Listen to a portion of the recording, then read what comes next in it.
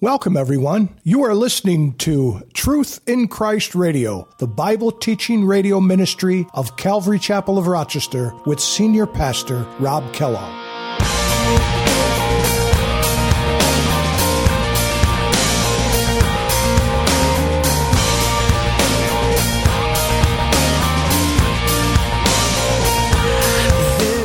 And God says that can be an act of worship, and that's why we put it in there. And a tithe for the New Testament believer should just be the default, a tenth. You don't have to give a tenth. You don't have to give anything. But here's the thing. As a believer, I am so thankful for what God has done in my life. And as a result of that, I naturally want to give. I want to give to my local fellowship. I want to give in whatever way. And to me, as a believer, 10% is just the beginning. Because God loves a gracious giver. He likes a hilarious giver. So give. I'm not going to, there's some people on TV who will beg. I'm not going to say that. You worship God how you want to worship Him. How can I keep from shouting your name? I know I am loved by the King, and it makes my heart want to sing.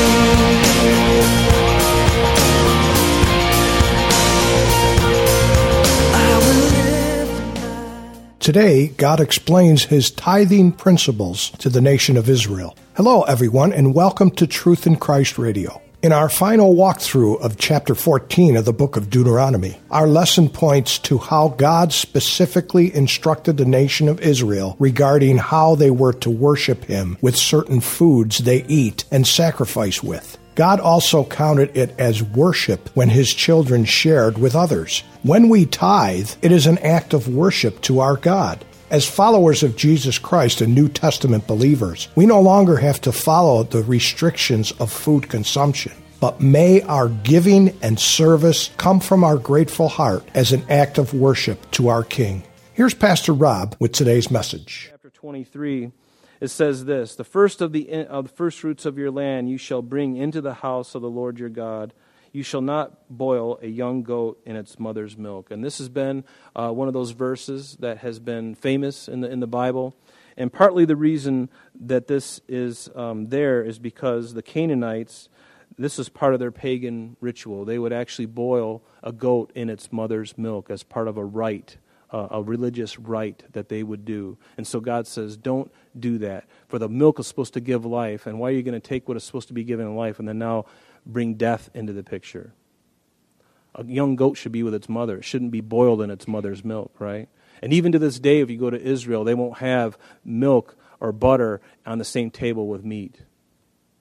That happens. I've been there. I've seen it firsthand. You go to any place in Israel, you'll never see a piece of steak or meat and bread or butter and milk on the same table. You won't see it. You just have to deal with it, right?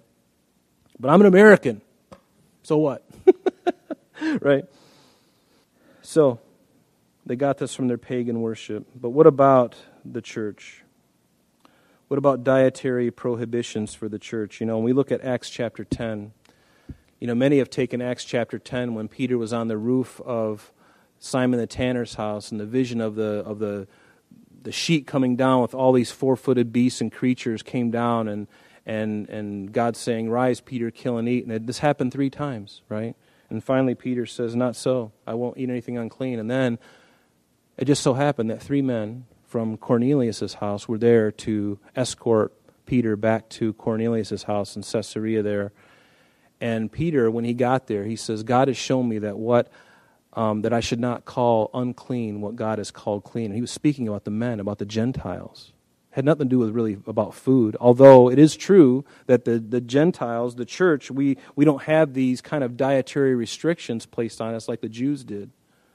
But that passage is speaking about Gentiles being in part of the church. But later on in Matthew, Jesus said this in Matthew 15. He says, when he had called the multitude to himself, he said to them, "Hear and understand that not what goes into the mouth defiles a man, but what comes out of the mouth, that defiles a man." So it's not so much about what you're eating that's defiling you, it's your own rotten heart. What's coming out of your heart? From out of the abundance of the heart, the mouth speaks. That's what defiles a man. And Jesus would go on and say, do you not yet understand that whatever enters the mouth goes into the stomach and is eliminated? But those things which proceed out of the mouth come from the heart, and they defile a man. And the list goes. He goes, for out of the heart proceed evil thoughts, murders, and other things. Verse 20, these are the things which defile a man. But to eat with unwashed hands does not defile a man. Doesn't defile a man.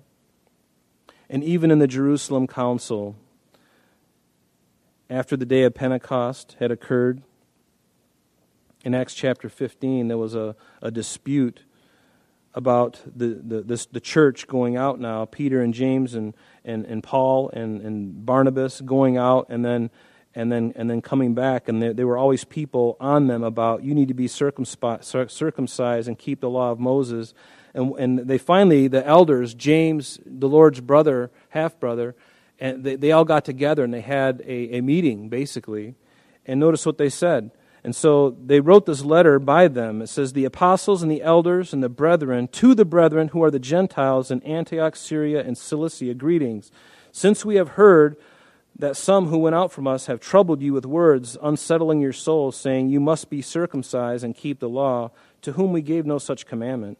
It seemed good for us, being assembled with one accord, to send chosen men to you with our beloved Barnabas and Paul, men who have risked their lives for the name of the Lord Jesus Christ. We have therefore sent Judas and Silas, who will also report the same things by word of mouth. For it seemed good to the Holy Ghost and to us, here it is, to lay on you no greater burden than these necessary things. So he lays out just a handful of things. Did he bring out all the dietary restrictions? You can't have mussels. You can't have, put that shrimp down.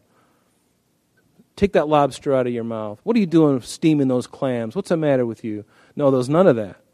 He says, these things, abstain from things offered to idols, from blood, from things strangled, and from sexual immorality. If you keep yourselves from these, you do well. Farewell.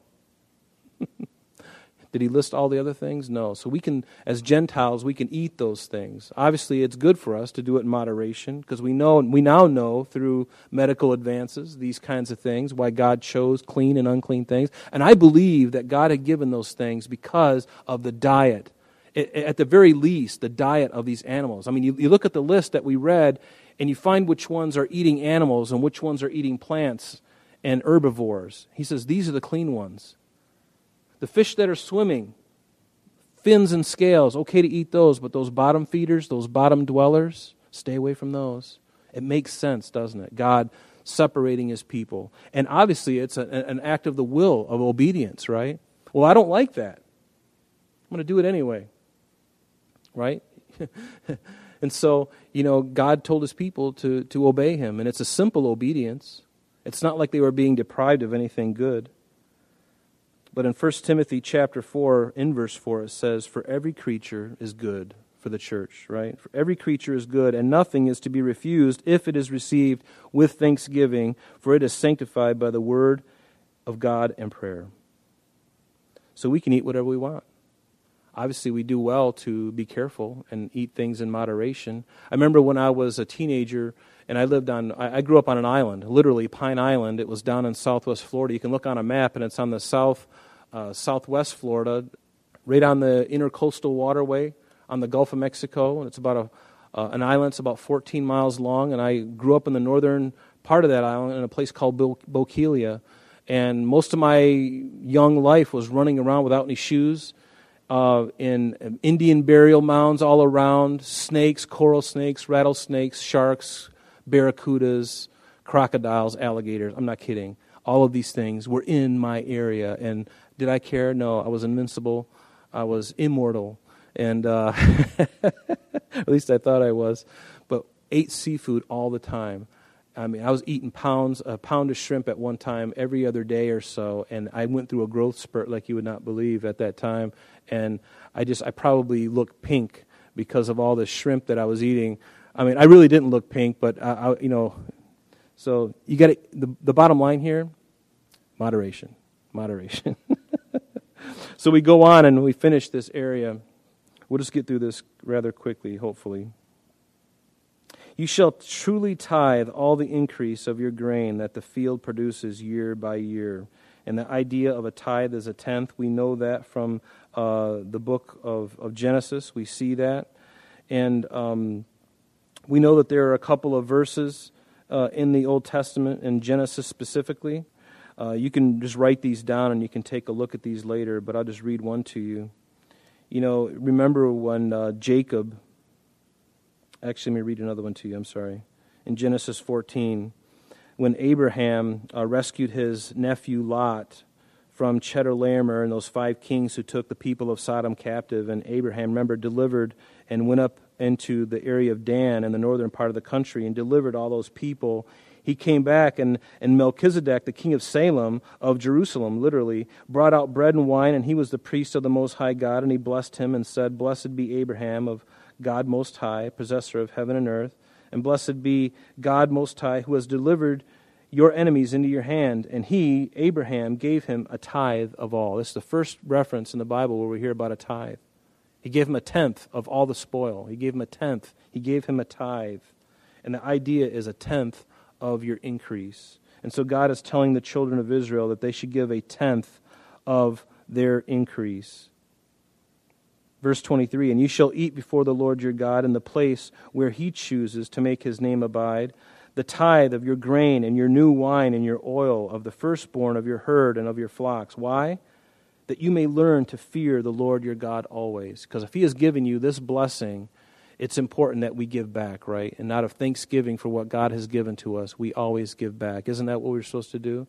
To whom much is given, much is required. So when God blesses you, when we turn around and we give a portion of that out, whether it's to tithing to a church so that we can continue doing the things we're doing here, or tithing or giving to someone else, to another organization, or to bless somebody else, that's a good thing because it keeps a light touch on these things. And you're very thankful and you're giving, and that's a good vehicle for showing thanks, to not only take it and consume it on yourself, but to give to others. Verse 24, "But if the journey is too long for you so that you are not able to carry the tithe, or if the place where the Lord your God chooses to put his name is too far from you, when the Lord your God has blessed you, then you shall exchange it for money, and take the money in your hand, and then go to the place which the Lord God chooses." And where is that? Where is it? Jerusalem, right? That's where he's going to place his name. It's going to be in Jerusalem, right? And you shall spend that money for whatever your heart desires, for oxen or sheep, for wine or similar drink, for whatever your heart desires. You shall eat there before the Lord your God, and you shall rejoice, you and your household. And you shall not forsake the Levite who is in your gates, for he has no part nor inheritance with you.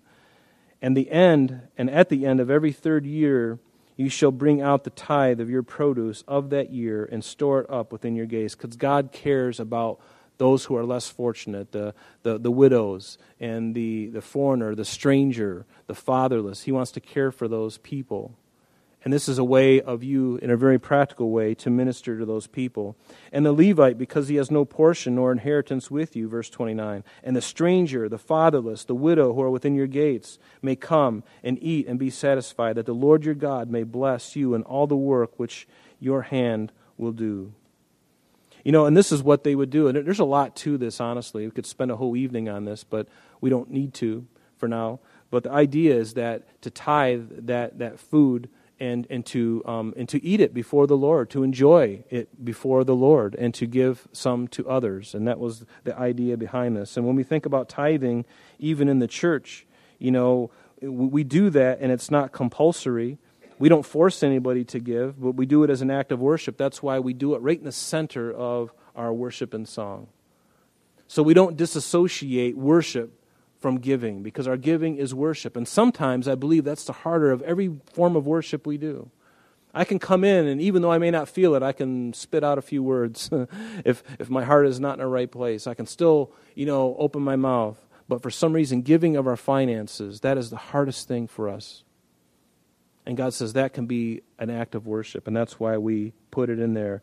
And a tithe for the New Testament believer should just be the default, a tenth. You don't have to give a tenth. You don't have to give anything. But here's the thing. As a believer, I am so thankful for what God has done in my life. And as a result of that, I naturally want to give. I want to give to my local fellowship. I want to give in whatever way. And to me, as a believer, 10% is just the beginning. Because God loves a gracious giver. He likes a hilarious giver. So give. I'm not going to, there's some people on TV who will beg. I'm not going to say that. You worship God how you want to worship Him.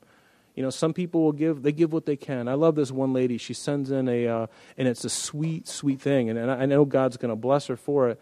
Every week she sends in an envelope because I usually get the mail. Sometimes Pastor David gets it too, but I usually get it on a certain day, and I see her letter, and I open it up, and there's a check in there. It's a small amount, but she does it faithfully, and that's probably all she can really do. And God's going to bless her for that. He's going to bless her. So it's not about the amount, it's about the heart in it, right? And so I want to exceed what is nominal, the default, right? I want to give more than that, right? And so that's just me. You don't have to do anything. Because honestly, the Lord doesn't need our money in the sense that He'd rather have your heart. He'd rather have your devotion, your affection. He wants you. He could care less about the money.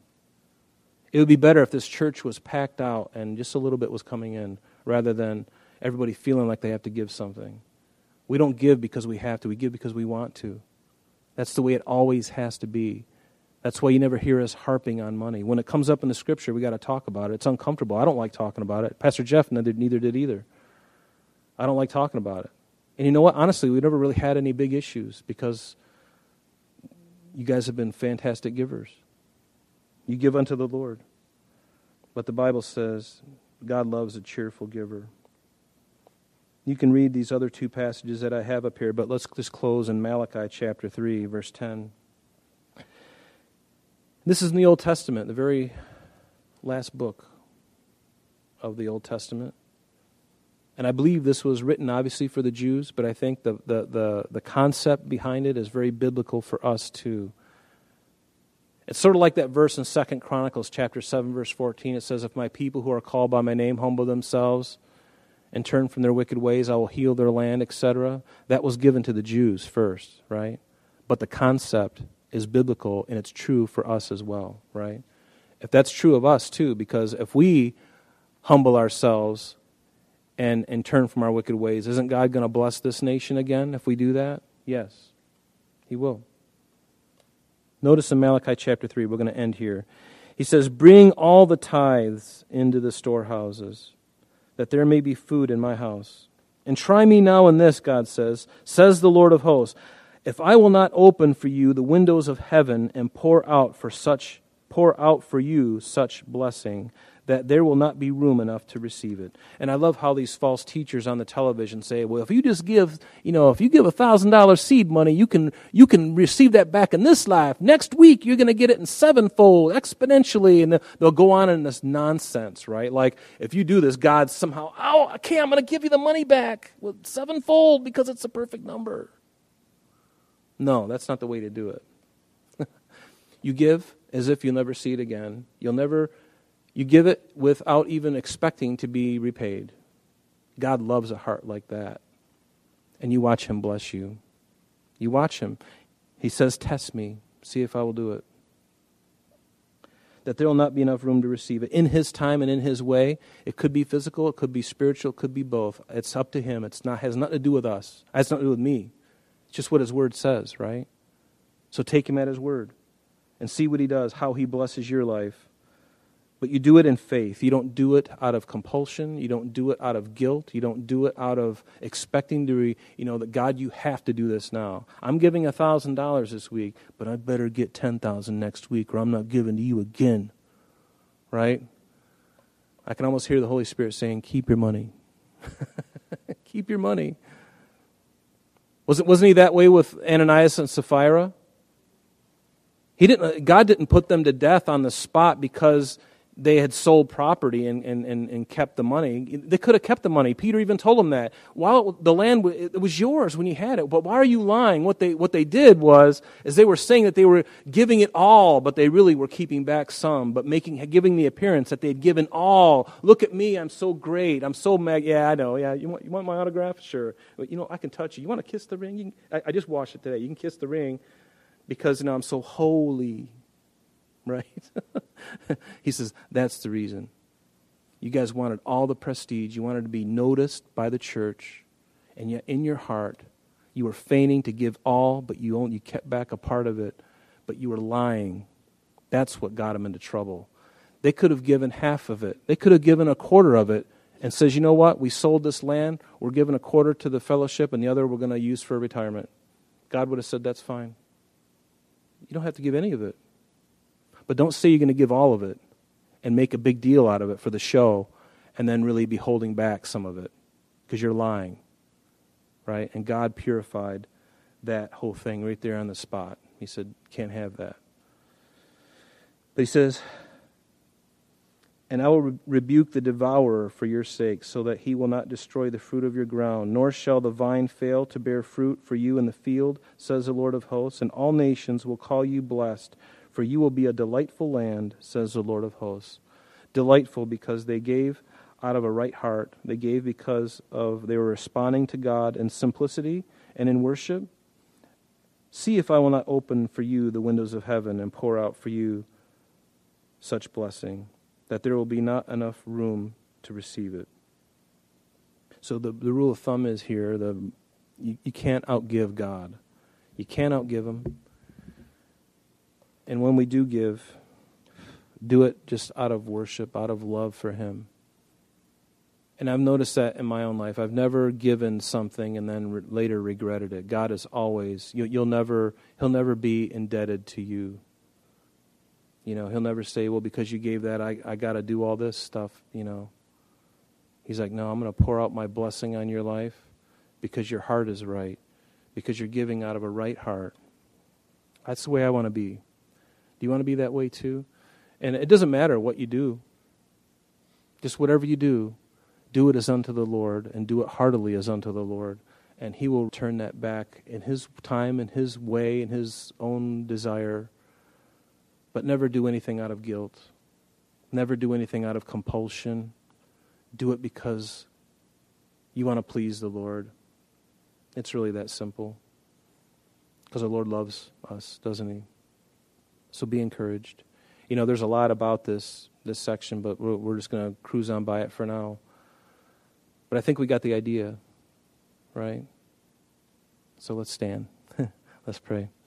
Father, we do thank You for this time, and Lord, make us cheerful givers, and whatever we choose to give, Lord, whether it's of our time, Lord, tithing our time, if we don't have money, Father, you're not upset, you're not concerned about all this, Father. People can be, but You're not, and so, Lord, help us not to be. But, Lord, if we can tithe our time, then help us to do that. If we can tithe financially, let's do that. If we can tithe our helping someone else out in need, Father, help us to do that. Help us to look for those who are less fortunate, those who are struggling. And Lord, if You lead us to give to them, to bless them, to help them in certain ways, at certain areas in our life, Lord, help us to be about that. But Lord, help us to do it not out of guilt, not out of compulsion, but, Lord, out of love for You, Lord. So have Your way with us tonight, Lord. And we thank You, Lord, just for these simple things, Lord. You want the best for Your people, Lord, for the Jews and for us. You want the very best, Lord. And at least in my understanding, Lord, You've shown me what, these things, and I think You've revealed it to us tonight. At least perhaps one reason why You might have chosen for Your people to have a certain diet over others. But Lord, help us never to get hung up on these things, but just to realize that You care, You love us. So have Your way with us tonight, Lord. Get us home safely and refresh us tomorrow, we ask it in Jesus' name. Unfortunately, that's all the time we have for today. But please join us next time as Pastor Rob continues our study in the book of Deuteronomy. Calvary Chapel of Rochester is located at 2503 Browncroft Boulevard, Rochester, New York, 14625. You can reach us at our church office between 9 a.m. and 4 p.m. Monday through Friday at area code 585-586-3140. If you would like to have an audio CD of today's message mailed to you in its unedited format, simply mention today's date when contacting our church office for ordering details. And that number again is 585-586-3140. You can also contact us via the web by logging on to www.calvaryrochester.com. There you will be able to access a number of useful things, such as information concerning our beliefs, ministry and contact information, our location and service times, and much more. You can even download the radio and sanctuary messages in MP3 format free of charge from the resources link. You can also listen to these messages on your mobile device by going to Calvary Chapel of Rochester on Google Play or Apple Podcast. We're so glad that you could join us today. And if there is any way that we can bless you in your walk with Jesus Christ, please don't hesitate to call our church office. Remember, Jesus said, "I am the way, the truth, and the life, and for this cause I have come into the world, that I should bear witness unto the truth. Everyone who is of the truth hears my voice." May God bless you in abundance today as you walk with Him. And until next time, this has been Truth in Christ.